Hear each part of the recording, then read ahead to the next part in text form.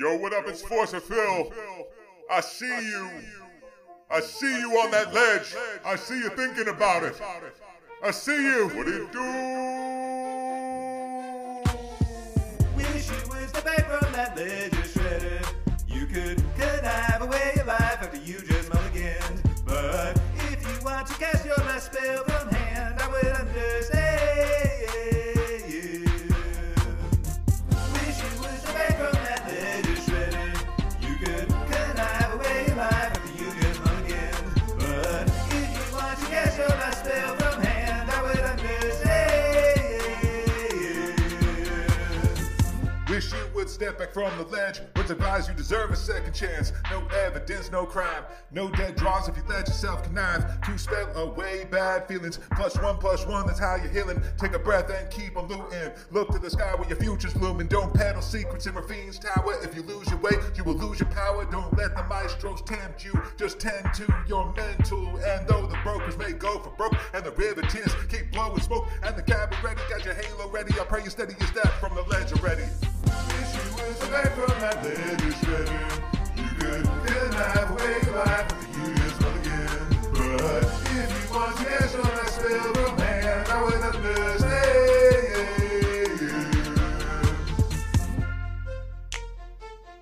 I'm praying you step away from the ledger shredder so that I may terminus the shit out your board. What it do?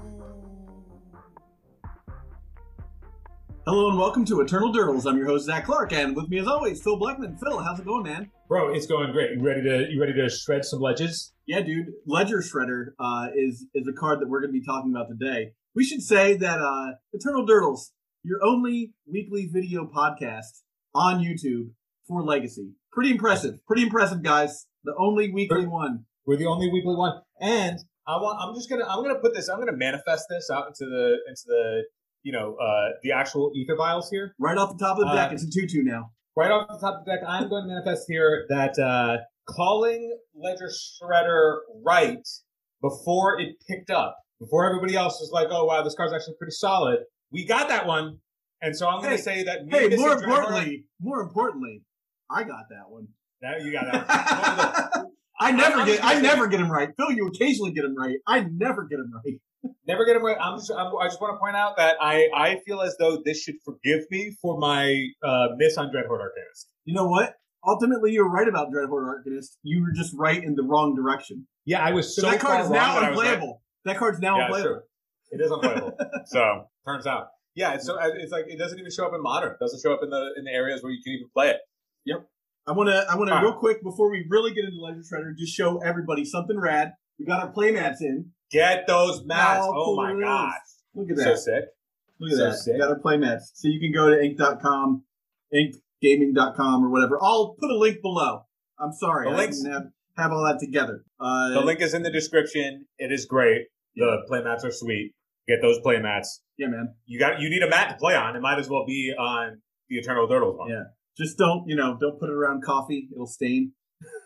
It will stain. It is a beautiful, clean playmat. Let's not stain it up. Yeah, unless you want to. Hey, man, you do what you want with your playmats. I went for the classic stitched sides because I think that those are nice and they tend to keep longer.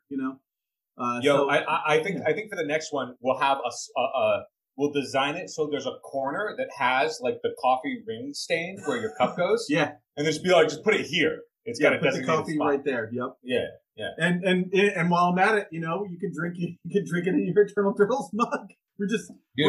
We're at Spaceballs level merchandising at this point for the podcast. It is excellent. I will say I'm as you can see I'm crushing a gigantic iced coffee. But if I were crushing hot coffee, it would be in that very, very handsome mug. Yeah, we need to get tumblers. I think that's the next thing is get tumblers. Dude, I need like a 128 ounce iced coffee tumbler. Yeah, for the amount that I consume. All right, so we talk about this bird advisor. Yeah, we need to be talking about Ledger Shredder. That's for sure. Let's talk about Ledger Shredder and say what it does real fast.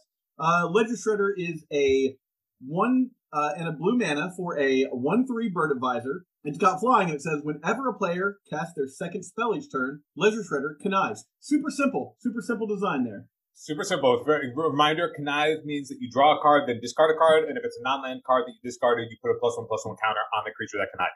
So, I remember when we were first talking about the spoilers, we weren't so high on really anything outside of the hearse, and then I was thinking more about Ledger Shredder, and I was like, no, I really like the idea that similar to how you can go Dragon Rage Channeler plus Bauble and get a Surveil trigger, here you can go Ledger Shredder plus Bauble and get a Connive trigger. So now you have a 2/4 that's out of bolt range that just has filtered your hand and set up a bunch of different things for graveyard shenanigans and whatnot. And I was like, I feel like this is pretty powerful because it will see itself. And that seems like a play pattern that is already what the top deck wants to be doing. And this can do a whole bunch of other things. And the fact that it doesn't interact, or rather the fact that it does not rely on the graveyard to be powerful, it just relies on you doing the thing that you already want to be doing anyway. And so the longer I thought about it, the more high I was on it. We mentioned that last cast, and it seems as though the rest of the community has also finally gotten to that point where they're recognizing the power level of this Julian card. Nab tweeted just the other day. I was like, you know you're on the right path when Julian Nab, Legacy God is on your side, right? So this card right now, it strikes me as on the fringes until we see either a Murktide band or something like that. If they touch Blue Red Delver again, it seems like this card is It's poised. Yeah, it's poised. It is on the bench. It is waiting to step onto the court. I think the thing that is interesting about it is the fact that it just doesn't rely on the graveyard. So having a threat that doesn't rely on the graveyard between Murktide and DRC is really powerful. Like that just ups the stock for a threat, at least in the best deck. This can also have homes in a bunch of other things. I was thinking to myself, is there a home? I remember a long time ago, a guy named Doug, who I used to play with up in Syracuse, and still goes and plays at events every once in a while. I mean, I haven't seen him since before the pandemic, but I would always see him at the major events on the East Coast, or the Northeast at least. And I remember he played a long time ago a 16-land, no wasteland, Arclight Phoenix deck that was just blue-red. It wasn't playing any Dark Rituals or Buried Alive or anything like that.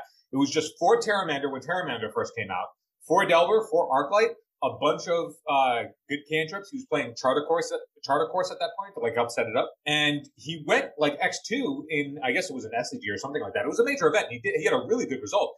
And he was playing 16 lands and he was playing 6 basics or something, 5 islands and a mountain.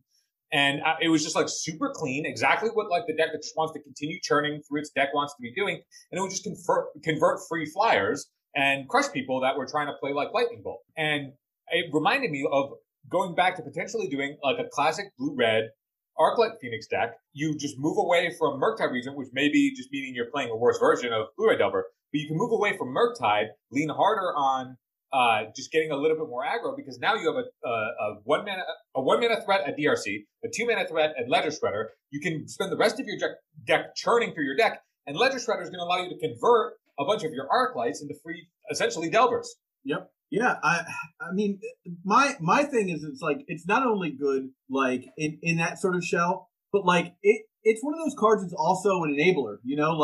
I don't think that necessarily Reanimator is going to need this card to make a thing happen, but just like you were saying, where it's taking cards that you don't want in your hand and putting them into the graveyard for later use. A Reanimator style deck that's maybe more tempo oriented or something. Doesn't exist right now, but we could see a time when those things start to happen, and that's only if they ban Grizzlebrand. They've got to get rid of Grizzlebrand to make that deck do anything aside from just play Grizzlebrand. Well, I was thinking about what Ledger Shredder could potentially do to open up different varieties of archetypes that we've seen, because one thing that Ledger Shredder does, as you said, it's an enabler. The thing is that it can get very big. Yeah. Because the +1/+1 counters. The thing about this is it's a little under the.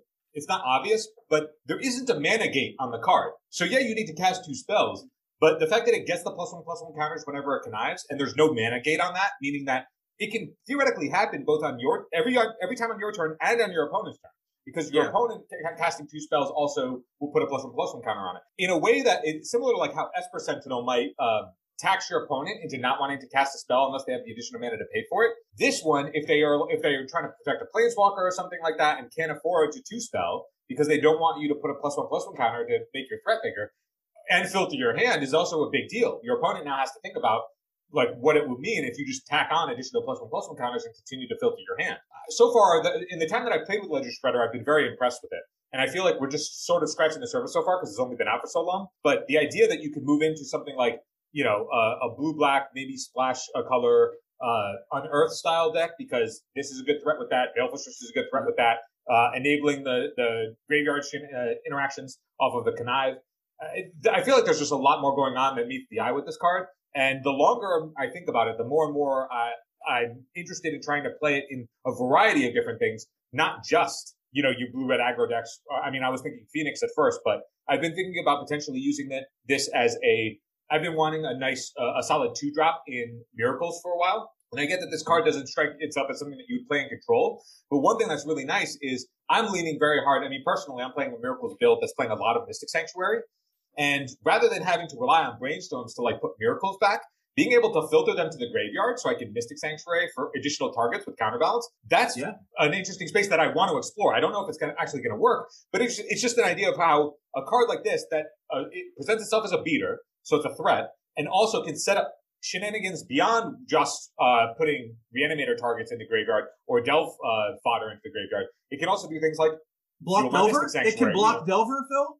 It blocks Delver when it comes in. Yeah, in your deck, If you sequence while they don't have red mana up against a blue-red Delver opponent holding up a bolt, you just go this plus another spell and it's out of bolt range. That is really relevant. The stats on this being a 2/4 after the first Connive, and which also means that it's looted for you, is really powerful. The other idea that because it's a flyer, it's also going to be really good against nice Flicker Wisp. Yeah, I got a 2/4.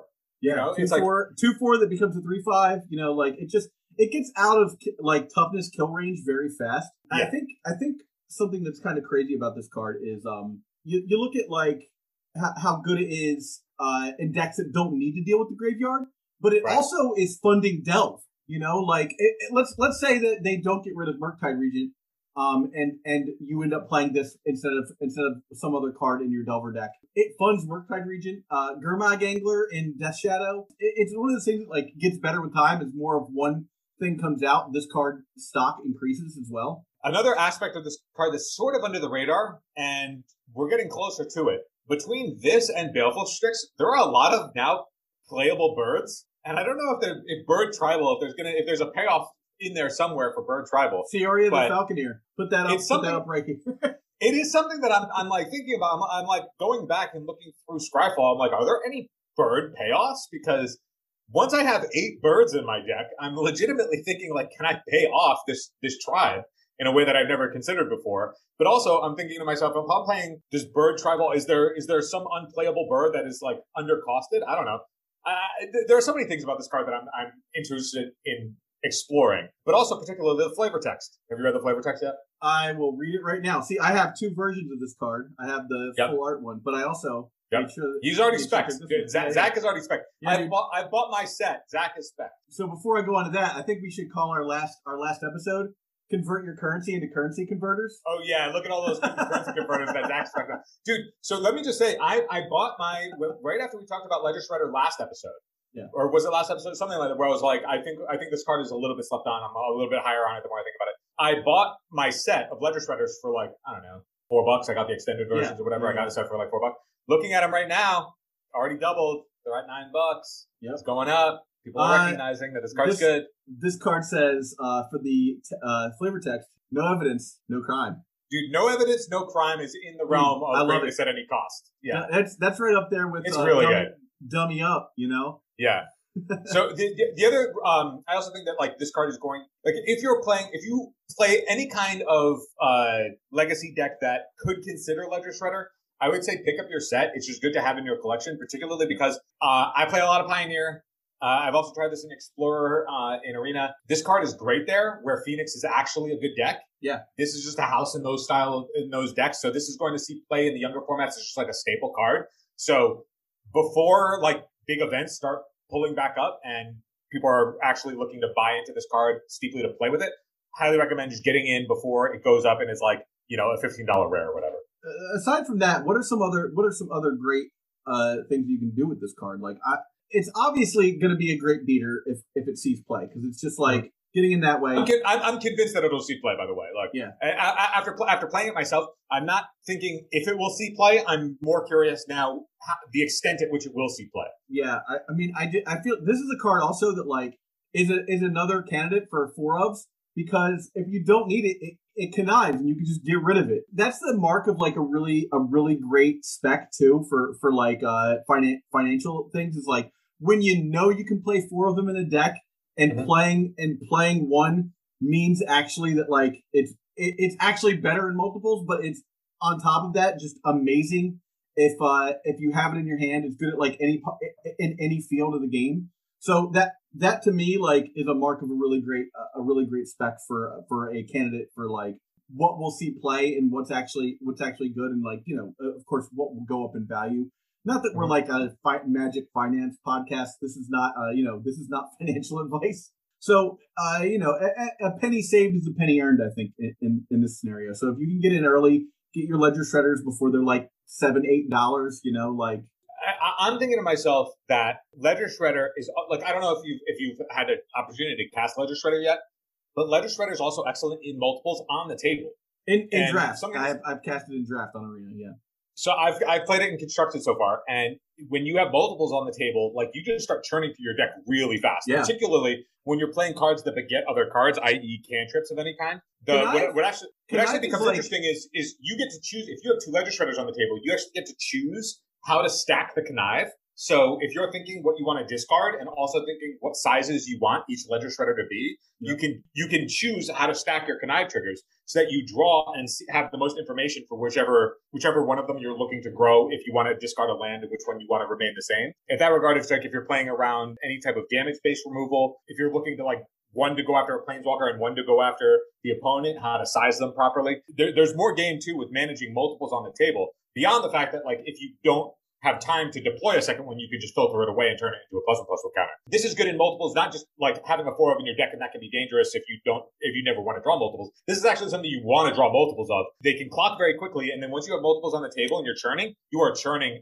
really fast because now you're not going to have any dead cards in your hand. You're going to often get to the point where you're thinking, what resource do I actually need to line up here because I'm going to be giving up things that I want. One of the things that is really interesting about this is how interesting connive is. Like, it's sort of a sleeper mechanic because when you read connive, you're like, yeah, draw and discard a card, and if I don't discard land, +1/+1. So that actually seems negative. You're like, you know, like I have to discard a non-land card for this to even have any value. And honestly, what it comes down to is you're going to be hitting your land drops more often. But beyond that, you're turning through your deck. The +1/+1 part is gravy. Like, you don't need to always make these grow. Like, so I think the +1/+1 is or getting the counters and having it occur on both you and your opponent whenever a second spell is cast each turn. Now, just quick caveat: it's when the second spell is cast each turn. So if you were to cast something, then cast Ledger Shredder, and then cast another spell, it will not trigger. That's your third spell. So you have to think, when your second spell each turn matters, you have to think about that with Ledger Shredder in your deck. Now, the other thing to remember, too, is when you're playing online, the triggers will happen for you. It's easy peasy. In paper, you have to be conscious that when your opponent casts their second spell, that they get a trigger. Yeah.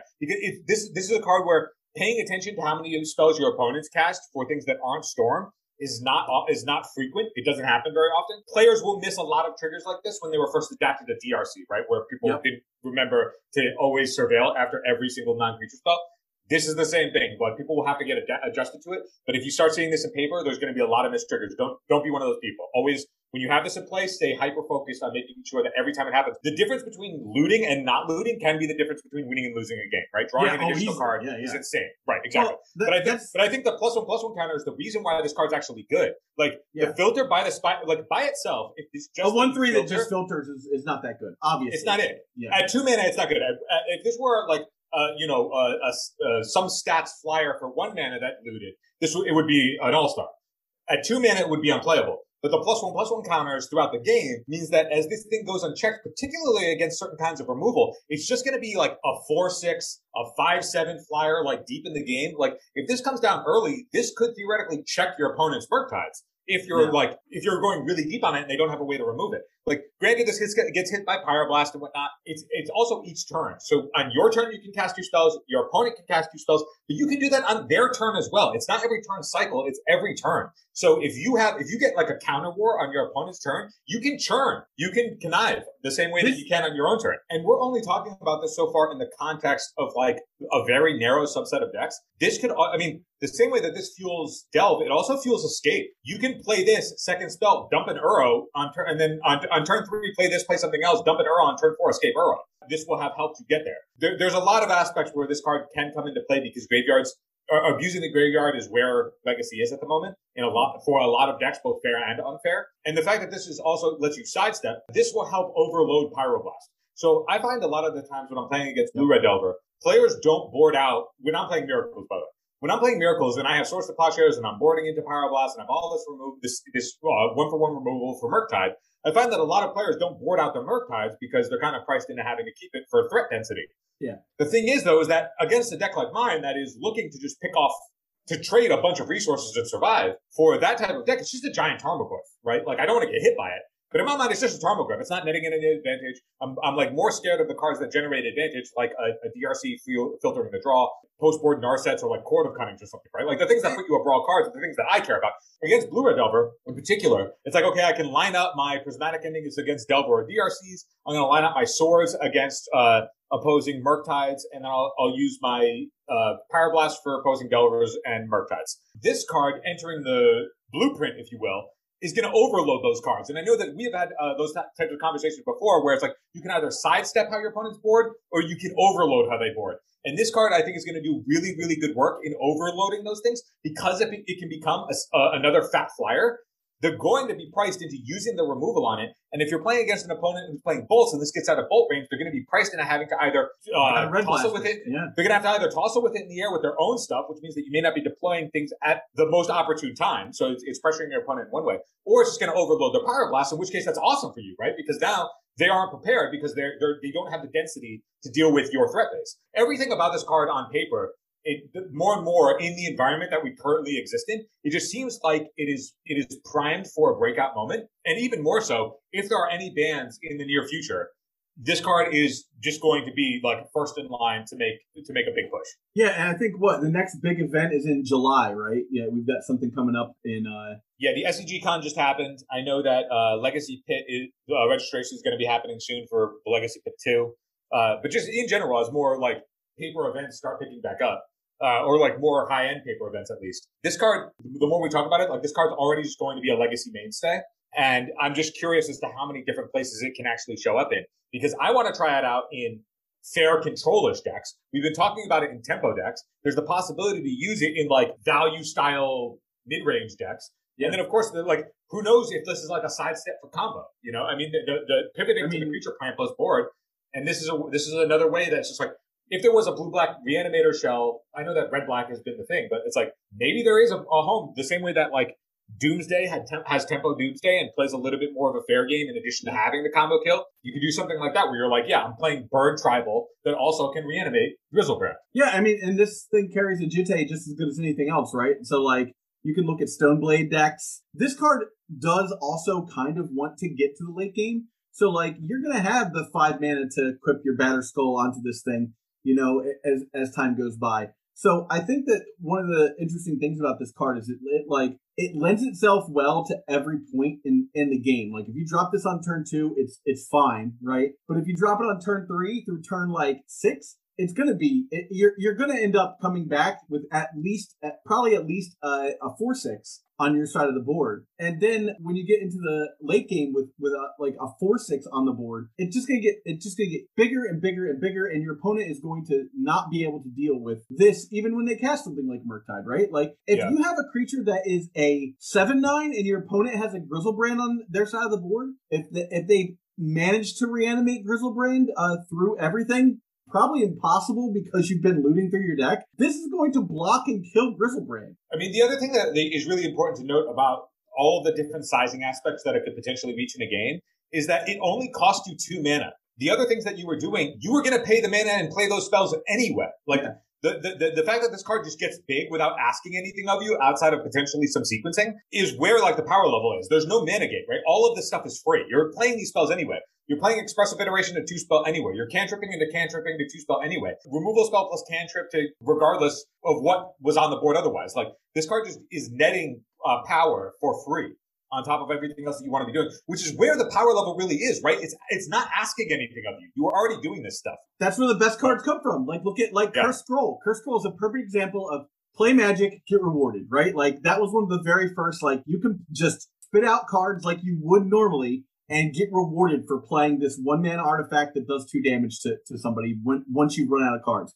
And this is a very similar situation. It's just asking you to play Magic, and you're getting rewarded for it. The other thing that's really interesting about this card compared to a lot of other cards that care about casting spells that usually see play in these like Xerox style builds is this one doesn't care what kind of spell it is. So if you play this plus a second threat, you get to connive.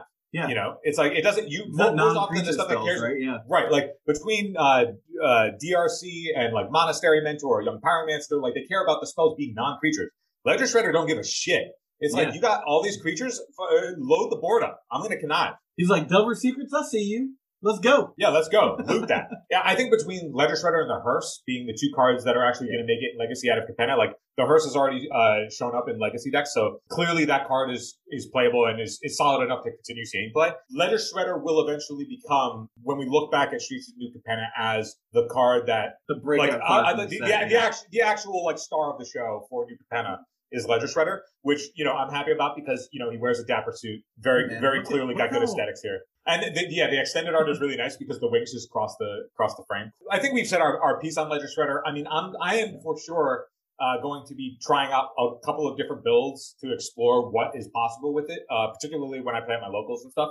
I really want to explore the power level of being able to do all these things. You want to know one of the things as I was thinking about, like, what decks could this bring back? And then I'm thinking, like, oh, yeah, I remember loving, like, Dak Faden pitching Zombie Master and Squee and just getting, like, that kind of value, right? Okay. And just, like, moving those cards back up. It's just, like, that stuff's too cute now. But it does make me think, like, Zach, I know that you're a fan. I know that you've played it many a time a long time ago. Okay. Are you ready for the return of Blue-Green Madness, my guy? Oh yeah. Hell yeah. Of course, man. I think we found your savior here. I think inside of that deck also you've got cards like Life from the Loam, Dredges, like you're going to be able to feed your graveyard with stuff like that too. Like I think there's a lot of potential for random draws a card and discards a card, especially when you're like, okay, well, like maybe I want to just feed my graveyard. There's gotta be something there. I love Life from the Loam in my Rug Delver deck to just like really grip down on decks that are being greedy about their mana.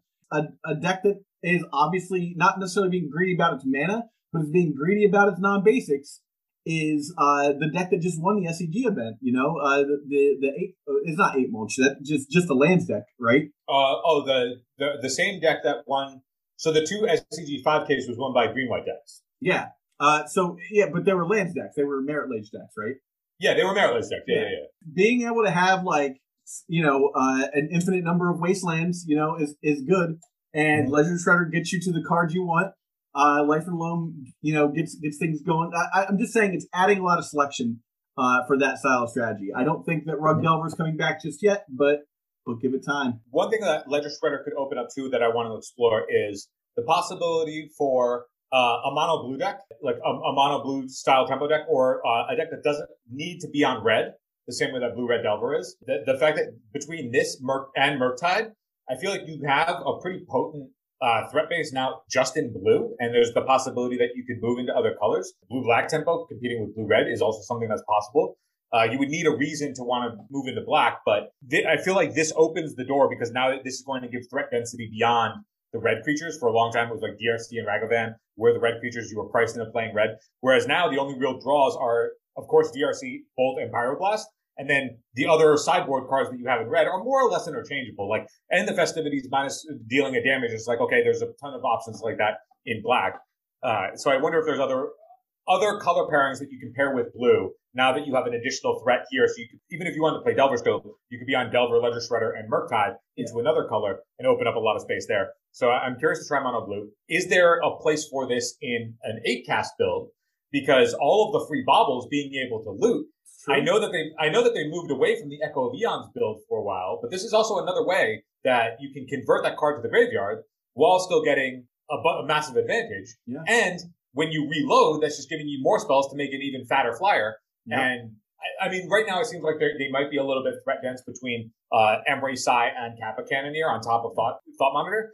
But the fact that it doesn't care what kind of spell, so it can be artifacts, it can be creatures, whatever you want. it means that this can slot in potentially in a lot more spaces than immediately come to mind. I mean, it turns out Esper guy is good all over the place, right? Yeah, because he's part of the Obscura tribe. Particularly against a deck like Jeskai Days Undoing with all the walkers. It's really tough if you're playing a non-1 mana threat in Legacy right now that doesn't pass the Teferi bounce test. This card is still good even if they bounce it. Because if they bounce it and you redeploy it plus another spell, you're back to a 2/4 that looted you again. Even though it doesn't technically have an ETB ability, it kind of does if you can back it with a second spell because it will see itself when it comes down. So if you play this plus another spell, you'll always get to connive, so it'll be a 2 mana 2/4. So in that sequence, like let's say you have this, you've looted already or whatever, they play a Teferi, unfortunately it sticks and they bounce it. On your turn, you can replay this, play another spell, connive, and now it's a 2/4 facing down their Teferi, which will uptick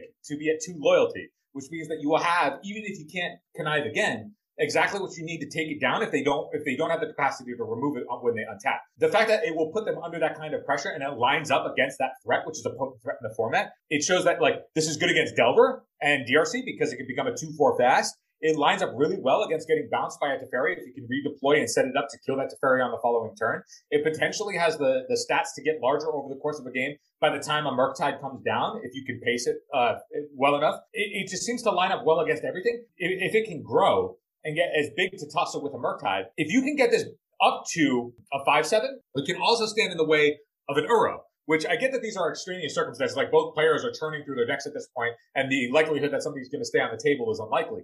But in those, like just thinking about how it lines up against everything in the format, it's positive. It lines up against everything really well. At least on paper, it lines up against everything really well, and in practice, it has proven itself. So another interesting thing is the idea of like this being a combat trick. So like, yeah, that doesn't come up often, but you're right.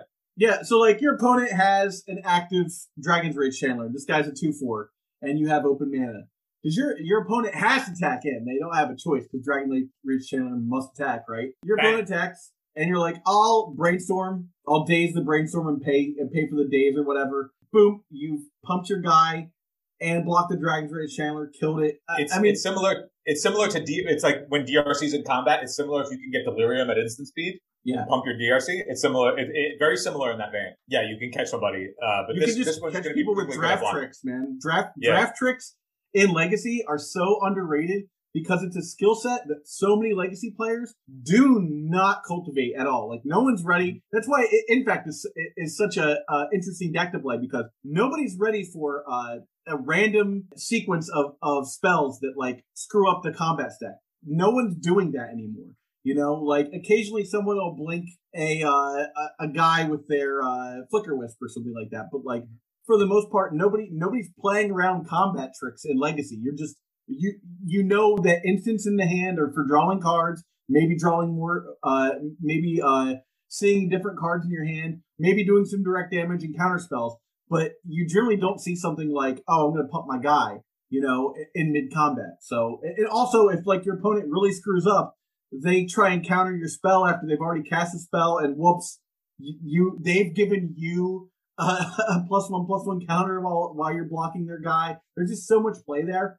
I really like the idea that like you can just screw people with as far as combat tricks. I think this card is going to make players realize how reliant on two-spelling players are throughout a game. A lot of things just naturally two-spell, from Expressive Iteration to Snapcaster Mage, to any of the Planeswalkers that draw a card and then want to cast another spell, like Narset finding a card, casting a spell, Teferi bouncing something, wanting to cast a spell. There are just a lot of things. You're like brainstorming for a Force of Will. All of the artifact decks are based on essentially affinitying themselves out onto the table, and this comes down fairly early. Like, there are so many decks that are just based on frequently at least two spelling once they're at the capacity to do so, that this is going to trigger a lot more frequently than meets the eye, and it will just be another staple player. Like, this is exactly the kind of spell, like creature entering Legacy that's going to be healthy. It's not doing anything absurdly busted, right? It's just like, it's like a solid rate. It's asking you to do things you already want to be doing. it's the power and toughness ratio is exactly where it needs to be in order for it to fill the roles that it needs to fill in the format. I think this is an absolute slam dunk. I'm excited to try it. I think, we've said everything that can be said about Ledger Shredder. You should pick yours up immediately. And yes, please pick yours up before they spike anymore. And while you're at it, you should probably go to moxfield.com and build a deck based on Ledger Shredder and share it with us in the comments, or just tell us what you thought. Do you have a secret card from this set? Like something, I feel like this was a sleeper card that we picked up on early, but there's got to be this set seems like it's a bit underpowered, but there's got to be some sleepers in there. So I'd like to hear from people about what they think the right card is to pick up from this set. But before we go, I wanted to make sure that you guys know that this podcast is sponsored by Moxfield.com. It's a great deck building website. You can go to Moxfield.com and you can create an account for free. Never costs anything. It works on your PC. It works on your Mac. It works on your phone. You don't need an app. It's a great place to share Commander decks. It's a great place to share Legacy decks. Moxfield.com. Check it out. Finally, I would also like to thank our Patreon supporters, giving us great ideas lately for content ideas. Thank you once again, everybody. You can join us at patreon.com/EternalDurdles. And if you get a chance, if you think, hey, you know what? It's the work day. I'm not really doing a whole lot. Let's talk to Zach and Phil. We're on Discord. Get into our Discord. The link is Get in there. Get onto our Discord. BS with us. That's all. That's all I got for you today. Phil, take it away. Hello and welcome. My name is Phil Blackman. With me as always.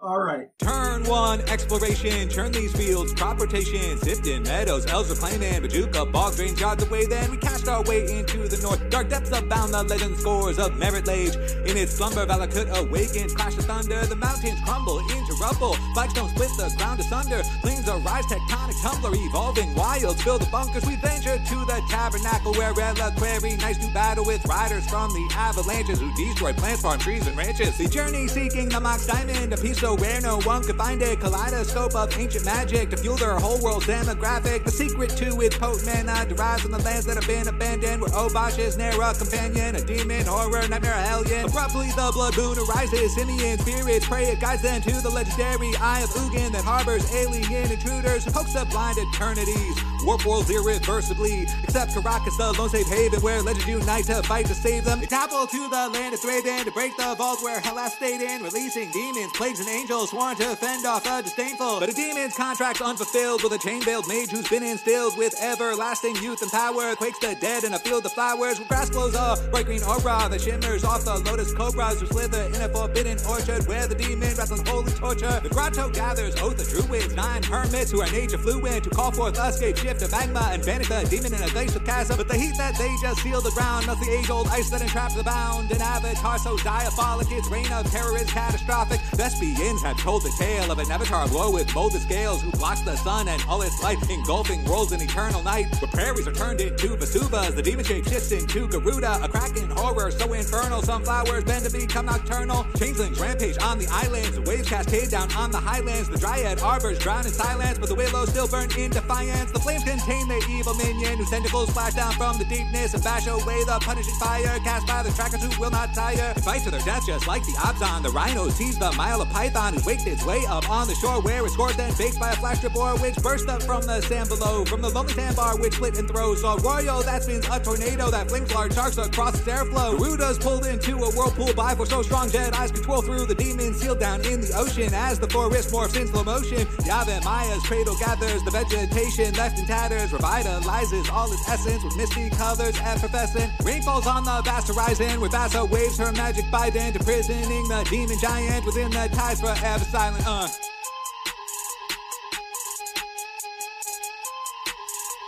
What's up, Phil? What it do?